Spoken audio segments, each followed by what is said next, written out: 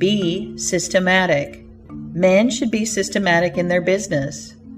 A person who does business by rule, having a time and place for everything, doing his work promptly, will accomplish twice as much and with half the trouble of him who does it carelessly and slipshod.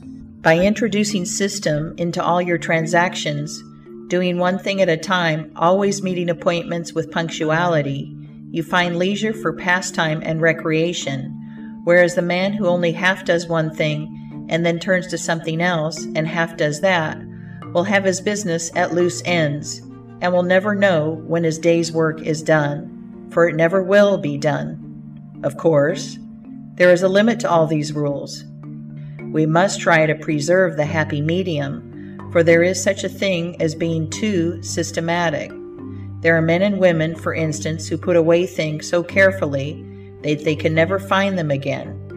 It is too much like the red tape formality at Washington and Mr. Dickens' circumlocution office, all theory and no result. When the Astor House was first started in New York City, it was undoubtedly the best hotel in the country. The proprietors had learned a great deal in Europe regarding hotels, and the landlords were proud of the rigid system which pervaded every department of their great establishment. When 12 o'clock at night had arrived and there were a number of guests around, one of the proprietors would say, "Touch that bell, John," and in 2 minutes 60 servants with a water bucket in each hand would present themselves in the hall. "This," said the landlord, addressing its guests, "is our fire bell. It will show you we are quite safe here. We do everything systematically." This was before the Croton water was introduced into the city, but they sometimes carried their system too far. On one occasion, when the hotel was thronged with guests, one of the waiters was suddenly indisposed, and although there were 50 waiters in the hotel, the landlord thought he must have his full complement or his system would be interfered with. Just before dinner time, he rushed downstairs and said, "There must be another waiter. I am 1 waiter short. What can I do?" He happened to see Boots, the Irishman. Pat said, "Wash your hands and face. Take that white apron and come into the dining room in 5 minutes. Now, Pat, you must stand behind these 2 chairs and wait on the gentleman who will occupy them.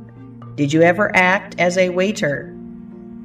"I know all about it, sure, but I never did it." Like the Irish pilot, on one occasion, when the captain, thinking he was considerably out of his course, asked, "Are you certain you understand what you are doing?" Pat replied, "Sure, and I knows every rock in the channel." That moment, bang, thumped the vessel against a rock. "Ah, be jabbers.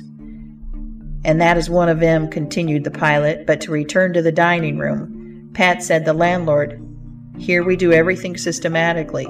You must first give the gentlemen each a plate of soup, and when they finish, then ask them what they will have next." Pat replied, I understand perfectly the virtues of system." Very soon in came the guests. The plates of soup were placed before them. One of Pat's 2 gentlemen ate his soup. The other did not care for it. He said, "Waiter, take this plate away and bring me some fish." Pat looked at the untasted plate of soup and, remembering the instructions of the landlord in regard to system, replied, "Not till you have ate your supper." Of course, that was carrying system entirely too far.